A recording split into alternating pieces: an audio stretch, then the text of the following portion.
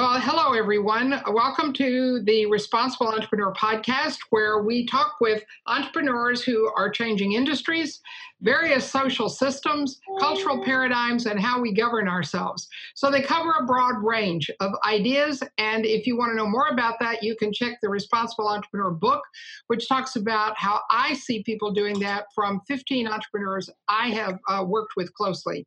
Hi, Caroline. Thanks for joining me today. Would you please introduce yourself, the name of your business, and give us a little hint about the product offerings that you have so people know what we can look for in the markets for you?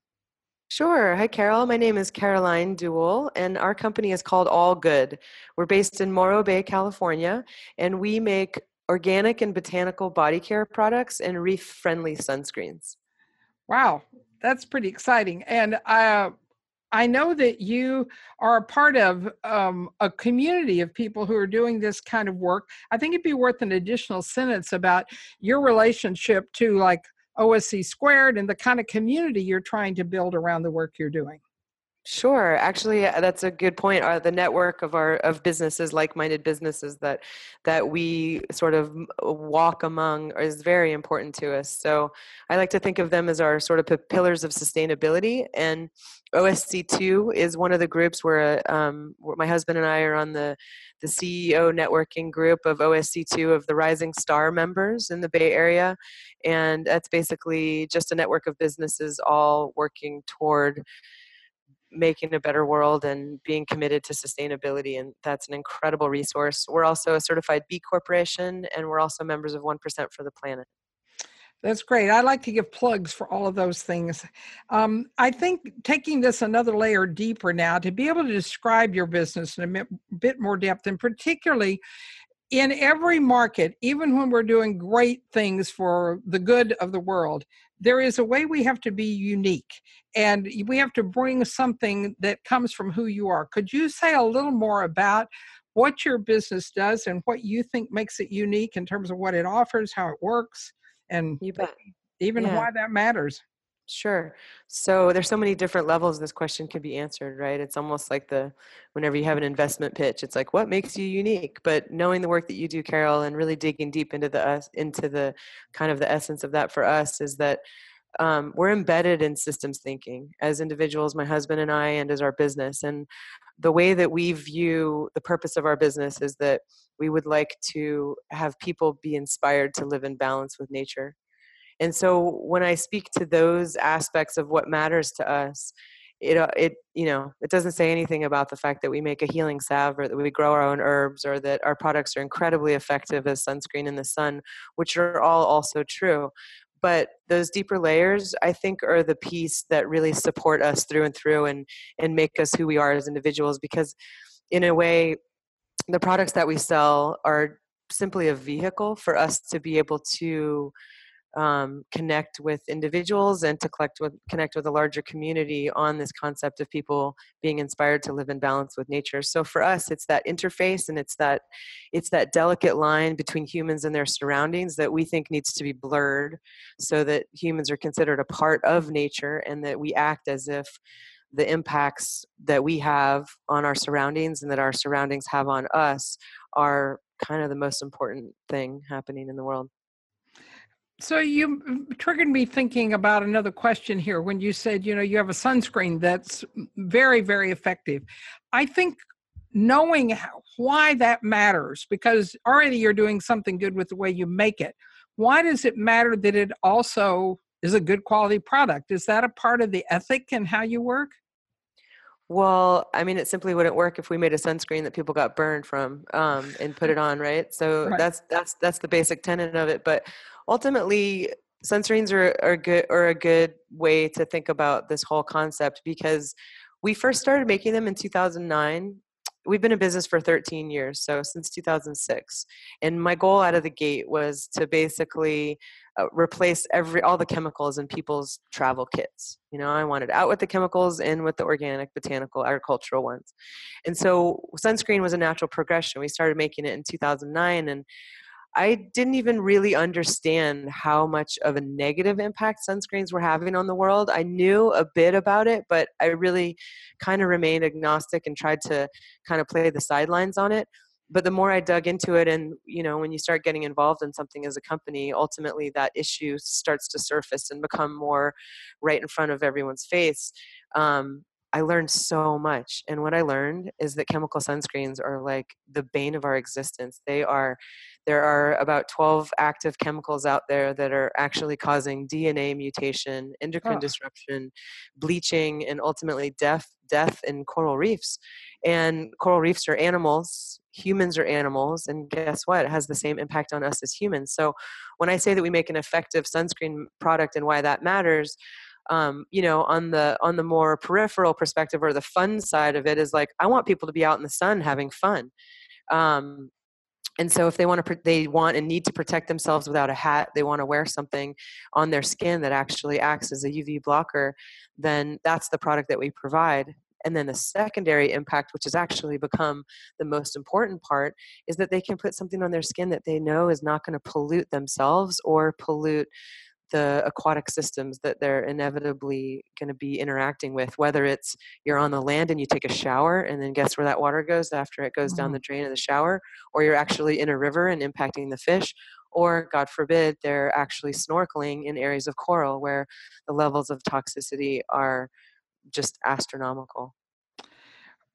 I know a little bit about the history of how Allgood came into existence, but I think it's a great story and it helps, I think, specify a bit more of the uniqueness.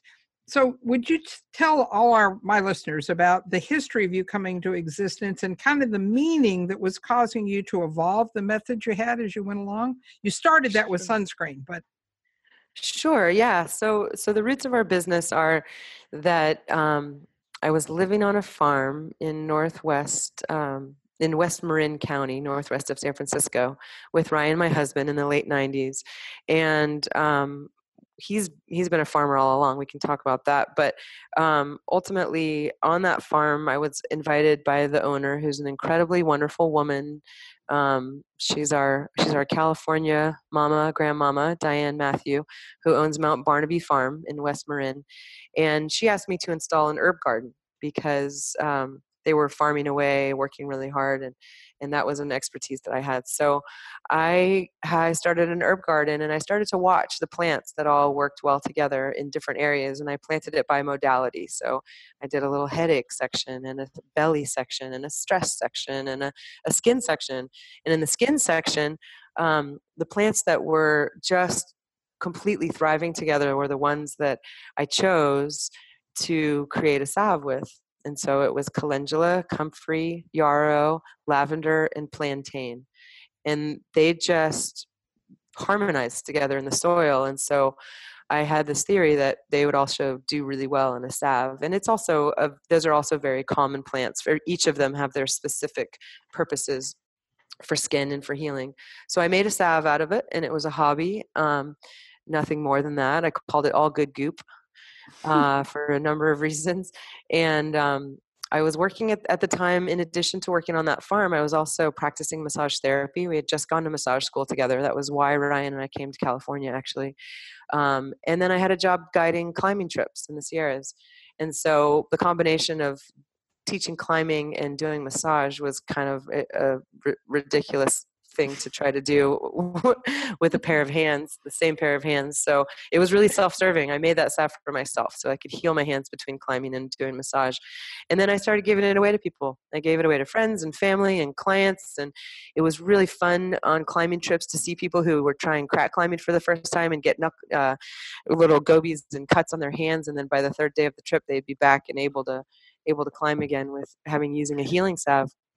And then we sold it at farmers markets, local, right in San Geronimo, our little local farmers market. And I just kind of thought that was cool, but I had no interest in business and no interest in turning it into a company at all. And then we moved from West Marin, and with a couple of friends, we bought a property down on the central coast of California. And this is a bit relevant because it's actually what stopped me from making salve. I was like, okay, that was fun, that was good, but now I'm on to this new project, which was that we didn't just buy a farm and go for it. We bought a junkyard. We bought a methamphetamine addict, Hell's Angel hideout junkyard. We got rid of 40 cars, countless containers of metal, and you can imagine the things that we found on this place that had just been treated like crap for at least 20 years.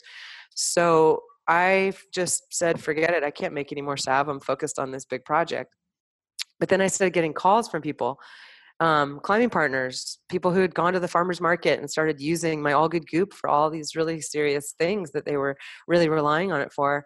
And so I tend to be very responsive. I tend to work well when people ask me for things. I like to accommodate. So I sent them more jars of salve, and sometimes I would just send it in mason jars.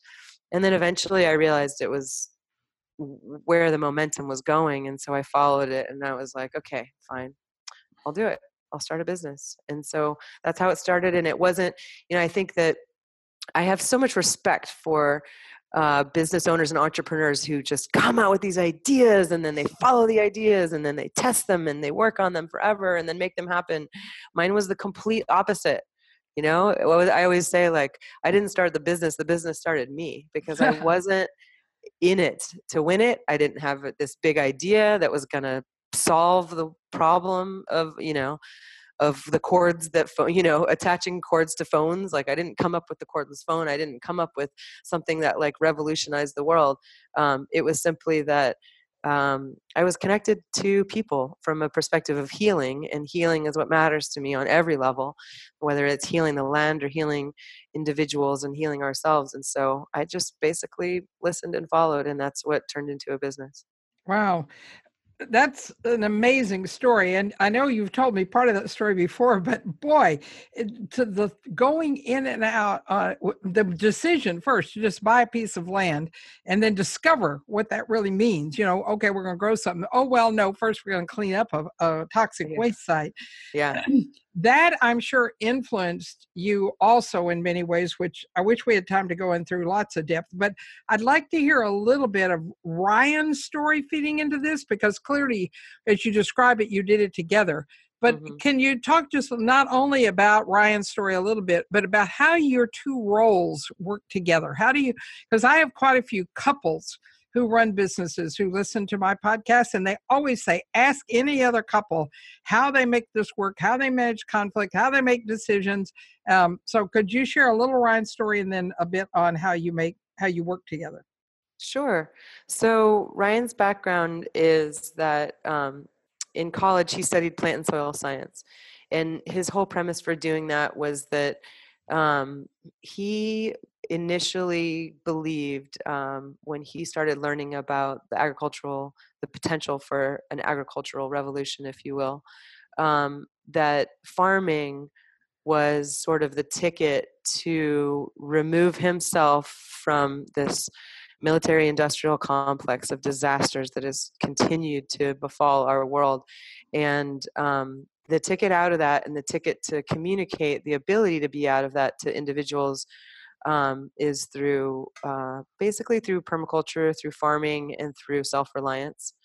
And so out of college, he was just straight on the path to be a farmer forever, dig his toes and roots and self into the soil, and have that be kind of his tool for the revolution, if you will. And then I think I kind of disrupted that because we were really good friends in college. We both went to the University of Vermont together. And that's where I had studied emergency medicine. I was working on an ambulance, and then got into botanical medicine and wilderness guiding. And I was on the path to be a wilderness guide, and he was on a path to be a farmer. And after 4 years of being really good friends, we looked at each other. We were like, actually, I think our life path is together. And sparks started flying. So we had to kind of meet each other in the middle. And I don't know how you get a wilderness guide and a farmer to figure out how to do both, but that's what we recognized that we had to do. So when we came out to California, my plan was to study massage therapy, and he joined and wanted to do the same thing, but he knew that no matter what, he needed to find a farm, and he needed to work on a farm. So we literally, the way that we did that was kind of funny, actually. We first landed in West Marin, we found out in the town of Woodacre that there was a little community fair going on. So we had rented this house, and when he found out there was a community fair, he said, that's where I'm going to find my farm, and that's where I'm going to find my farmer. So we went and picked our neighbor's apples trees and made an applesauce that night. And the next day went and sold it at this community center thing as if we were a part of the community. We literally had just moved there 2 days before. And sure enough, at that event, we found the farm that we lived and worked on for the next 5 years. And so when we bought this property, it was really his vision. I was like, all right, we did this farming thing in West Marin. Now we can get our VW and go from Joshua Tree to Yosemite and just travel and climb. And he was like, no, are you kidding me? We need to sequester carbon and grow soil and grow farmers, and this is what we're doing. And so once again, I resisted and found my way to keep climbing. But at the same time, he knew that he needed to purchase a farm. And when we were living in West Marin, we were really fortunate. But when we started looking at real estate property, we realized we were competing with George Lucas for land. And that just was not a reality. So this place came to us through two good friends of his from college. And they had similar ideas. One is a natural builder, and the other one was really into education. And so we knew that if we all went in on it together, that we could detoxify the land and essentially heal it. We planted carrots to pull heavy metals out of the soil, and immediately engaged in natural building projects and started hosting permaculture design courses and woofers as soon as we could. So all of that really folds into who Ryan is and how he is so connected to the land and connected to farming. And then as we progressed, he started doing additional things to farming, because I think if anybody can crack the economic nut of how to actually make farming economically viable and wildland sustainable, organic, regenerative farming economically viable, I think that's a major conversation that should never be ignored. And so economically, he was challenged by the income he was getting from the farming that he was doing. And so he started brokering organic cheese, and he was bringing organic and sustainable cheese from Vermont out to California. And we each had offices on opposite sides of our house. And I walked into the kitchen to make a cup of tea, and I was listening to him on the phone, talking to a broker about some sort of logistical shipping something. And he got off the phone, and I was like, I literally just had the same conversation. We should be doing this together. And he was like, yeah, we should. So that was it. He started selling. He started doing sales for us in 2008, and I had one other employee at the time, so it was the three of us. And the thing that was interesting is when we started having that idea, we'd already done so many endeavors together. I mean, from selling applesauce at a community fair to we've done so many things. We went to South America and bought, duffels full of textiles and sold them at festivals all summer. So like we'd done those things together, but we had never actually decided to go into a longer term business. And I remember that night having a conversation and looking each other in the eyes and saying, so let's do this, but no matter what, our relationship comes first. So if anything goes down with the business, or if anything gets weird or we have challenges, our relationship takes precedent over that. And I think that was the most important thing in terms of us working together, because we recognized that our relationship needed to be the priority. And then within that, we created very clear roles. So we're very respectful of each other's roles and of the boundaries that we play and who makes the decisions in that area, so that we don't cross over. And then we also gave each other the permission to say, now is not the time. So if at night we're sitting in the hot tub and one person wants to talk about, some issues with a distributor or an account or anything like that, and the other one's like, I just can't do it right now, then conversation over. And we set that from the beginning as well, so that we can have the boundaries we need to. And frankly, it's worked out amazingly. I couldn't imagine doing it without him. So it's been really fun. One of the things you said, which I want to double check and then do a little extension on it, is you clearly divided roles, which sounds to to me like you have boundaries about who makes this decision, who doesn't. And yet when I hear the hot tub and I get that picture, I think of you as thinking partners across those boundaries. Is that a good description? Or how does, like if a big gnarly decision crosses over your two roles, how do you engage in building something that works for the business as a whole and the people you serve? Right. So I think that's a great description of it. We're absolutely thinking partners. But if we have to make a decision about how much of a discount to give a certain chain customer, I have no opinion on that. Right? That's not my deal. And if we have a banking relationship that has to be pursued, or an investment relationship, or an HR thing, or he's not going to get involved in that. So in that sense, we have our different areas, but of course they overlap, and we all wear a million hats, and we all share each other's jobs. But ultimately, when it comes down to it, we know who's responsible for specific things. And then related to how to get through a big gnarly decision, ultimately it's not just us. We're very clear about our purpose, and we bring it back to our core values as a company, and so we have the ability to dialogue as much as we need to, and we're very good at discourse, and having that. I think that actually, if I could just tie it into your work a little bit, Carol, having that ability to have self-awareness, kind of looking at ourselves from above while we're having the conversation, that's something that Ryan and I have always worked toward in our own practices. And so when we bring that into business and bring that into working together, it leaves the ego and the fear and the competition at the door. So I often recommend it. I'm just going to give a name to some of what you're doing and see if this fits, but it's partly to help other people be able to see what you're doing. I describe that when you have partners, whether those are co-founders that are related through marriage or family, you need some kind of overarching managing principles. And they're managing principles at different levels. One is, who are we in the world, and what are the trade-offs we will not make? What are the opportunities we are really pursuing? And so those are articulated. They're not just kind of like understood. It's like you've talked about them. You've made them really clear. And then the next level is the internal managing principles about how we decide what's important and what we work on inside.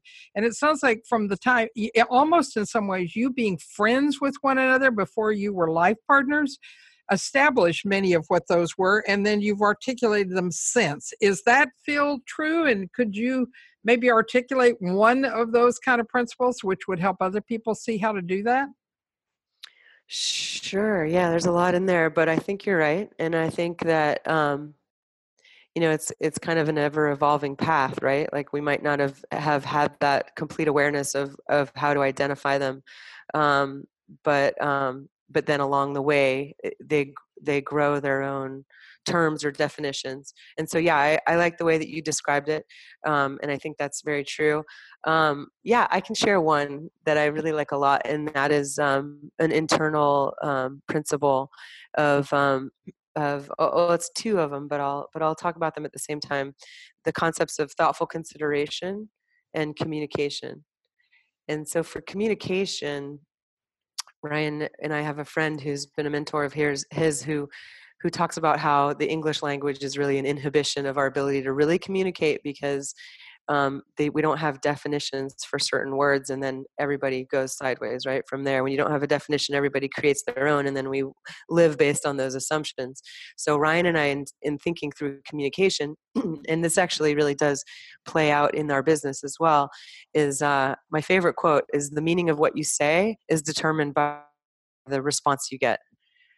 Relative to communication. So, if somebody comes in and says, "But I told them that," and the person who was told said, like, "I didn't hear it that way," well, frankly, there's a give and take, but it's ultimately the response of the communicator to communicate something to somebody in a way that it's heard. So that's a big one. I think that's a really big one, because it requires a level of self-awareness about how somebody's receiving something, and it requires us to actually pay attention, to like be kind of aware of how something might be received. So I think that's a big one. And then thoughtful consideration is a really strong one for me. This goes back to the Vedas, really the yoga principle of ahimsa, of nonviolence, or treating others with respect, and in Sanskrit, is no himsa, harm, right? So doing no harm, and translating that into thoughtful consideration is just, once again, it goes back to that communication of just having self-awareness about how we're engaging and how what we're doing is impacting others without having an assumption about it, but just an awareness about it. And then that also trickles down and translates into everything we do. I mean, if you look at ahimsa, no harm, and flip that on its head, that's all good.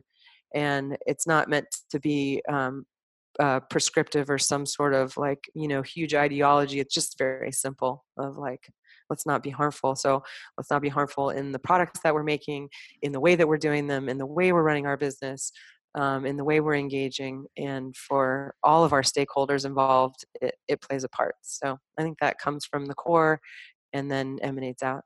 Those are beautiful. Absolutely fantastic. I'm resonating with them the way I talked about them in my not my most recent book, but the one called The Regenerative Business, where I said there are 3 core human capacities that if they are developed, they make society and our relationship to ecosystems healthy. And if they're not, we undermine each other. And one is locus of control, which is I accept that whatever I do, whatever I create in the world, I take responsibility for. That doesn't mean I take responsibility for if they do something crazy, but if I'm going to react, I have to keep owning up to where the responsibility starts and never blame, victim, all the other things. And you've got that in the meaning of what you say is determined by the response you get, but it also includes the second one that I have, which is external considering, which I learned it's a philosophical idea, right? That comes out of the Sufis' work. So going back to another tradition, if I can move from just being kind to people all the way to caring about their world and their outcomes and the effect I have on them and make choices about that, you can create a very different relationship. But as you say, you have to be able to watch all that. And I like, oh my goodness, that in your first one, both of those are there at the same time. And so cool. These are great. I'm going to tell your story and use these examples at some point. They're lovely. Thank you. So I can hear, even though you're young and have done an amazing amount, I feel like you're on your way to something also. And I keep trying to figure out, what is that? Do you have, I don't know whether it's business strategy or whether you mentioned earlier, like healing. Is there some kind of overarching direction that you hold either for you or for the business or for the two of you that drives you? And then the question that goes with that are, what challenges are there on the way from here through there on the way to something else, probably? Am I making some sense? Yeah, absolutely. I mean, I think for me, the interesting part about how our business started without the idea of having a business, it kind of leaves one potentially directionless along the way, right? Because it's not usually people that have that concept of the eureka idea and then they have the end game in mind already. Well, that's not us. It's more that for me, I think when I'm challenged with something or when I see that there's a problem or problems to be solved, I don't really want to let go until at least there's some sort of resolve or some sort of, sense of a new level of a playing field that we get to. But I think that for us right now, looking ahead is really about continuing to be on the cutting edge of new ideas. And really, I love this idea. I just led a panel at the 1% for the Planet Global Summit last week on activism and advocacy in business. And in reflecting on how we were all going to engage on the panel, I think one of the most kind of exciting things that came to my mind was that we really are in a new age. We're in a new era of corporate activism.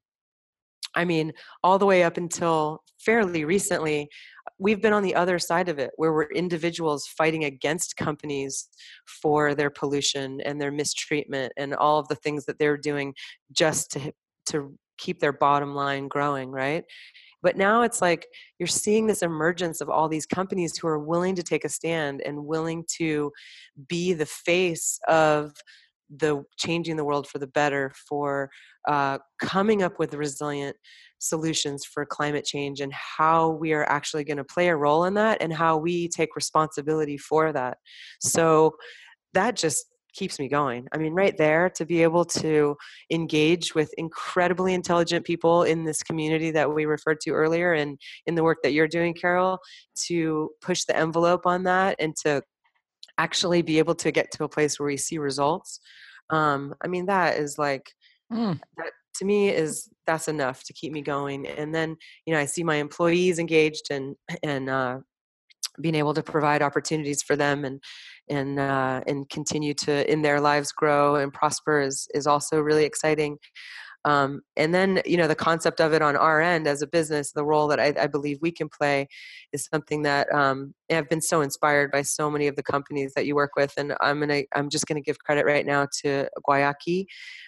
Those guys just completely blow my mind. They're the yerba mate company, and the things that they do and the ways that they think about things and systems. And I learned a long time from them a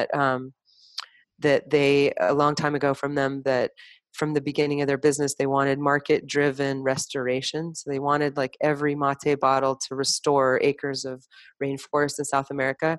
So I've been really riffing on that for the past 12 years and thinking for us, our role is market-driven regeneration. So in the same way that they're doing that, in South America, that for us, for anybody that buys one of our products, I want it to be serving them as an individual, of course, and then be preventing pollution on coral reefs or on their bodies and on the aquatic systems, and then simultaneously, by the very ingredients in that product, being regenerating soil. So that there's just this continuum of positive results from the simple, act of choosing one product over another. Yeah. You're talking about businesses moving toward a new level almost of advocacy and activism Mm-hmm. and intensity. And I've just was last week or was earlier this week on a call with David Levine and Jeffrey Hollander, who are regenerating the American Sustainable Business Council because they're so aware of the need to be affecting policy as well as on internal practices. And we were looking at what's the essence of the founding, because they are the two founders, and what is that bringing to it? And I got so excited listening to the two of them about what is possible with businesses stepping collectively in to try and affect those things. And so you're inspiring me again. I love it. It's amazing. I think, I just want to say the B Corp movement has been so powerful in that. And it's just like, I mean, it's just so awesome. And that's exactly where it is. We just did a really deep dive session with 50 other B Corp companies to basically look at how we're going to address climate change. And over 2 days, we literally did the work to come up with the areas of focus and then a 9-month action plan on basically who's doing what to achieve X results on all these different areas that we identified as the important pieces of it. And I mean, you can't get better than that. So to me, it just keeps my optimism very lit up. And it's one of the reasons I put a B Corp story in every book I write, because I do believe that the work that is underway there is so important to keep those kind of questions being worked on. Well, I have two last quick questions. One is, you've referenced, and I'm so grateful that you're a part of my life now and a part of what we're doing. I'm wondering if there's anything particularly that you could share with people that you're discovering, or you feel like that the regenerative work and that community that we are working together on is bringing, maybe as a way of helping people even understand what regeneration means and what it is in addition to sustainability? Sure.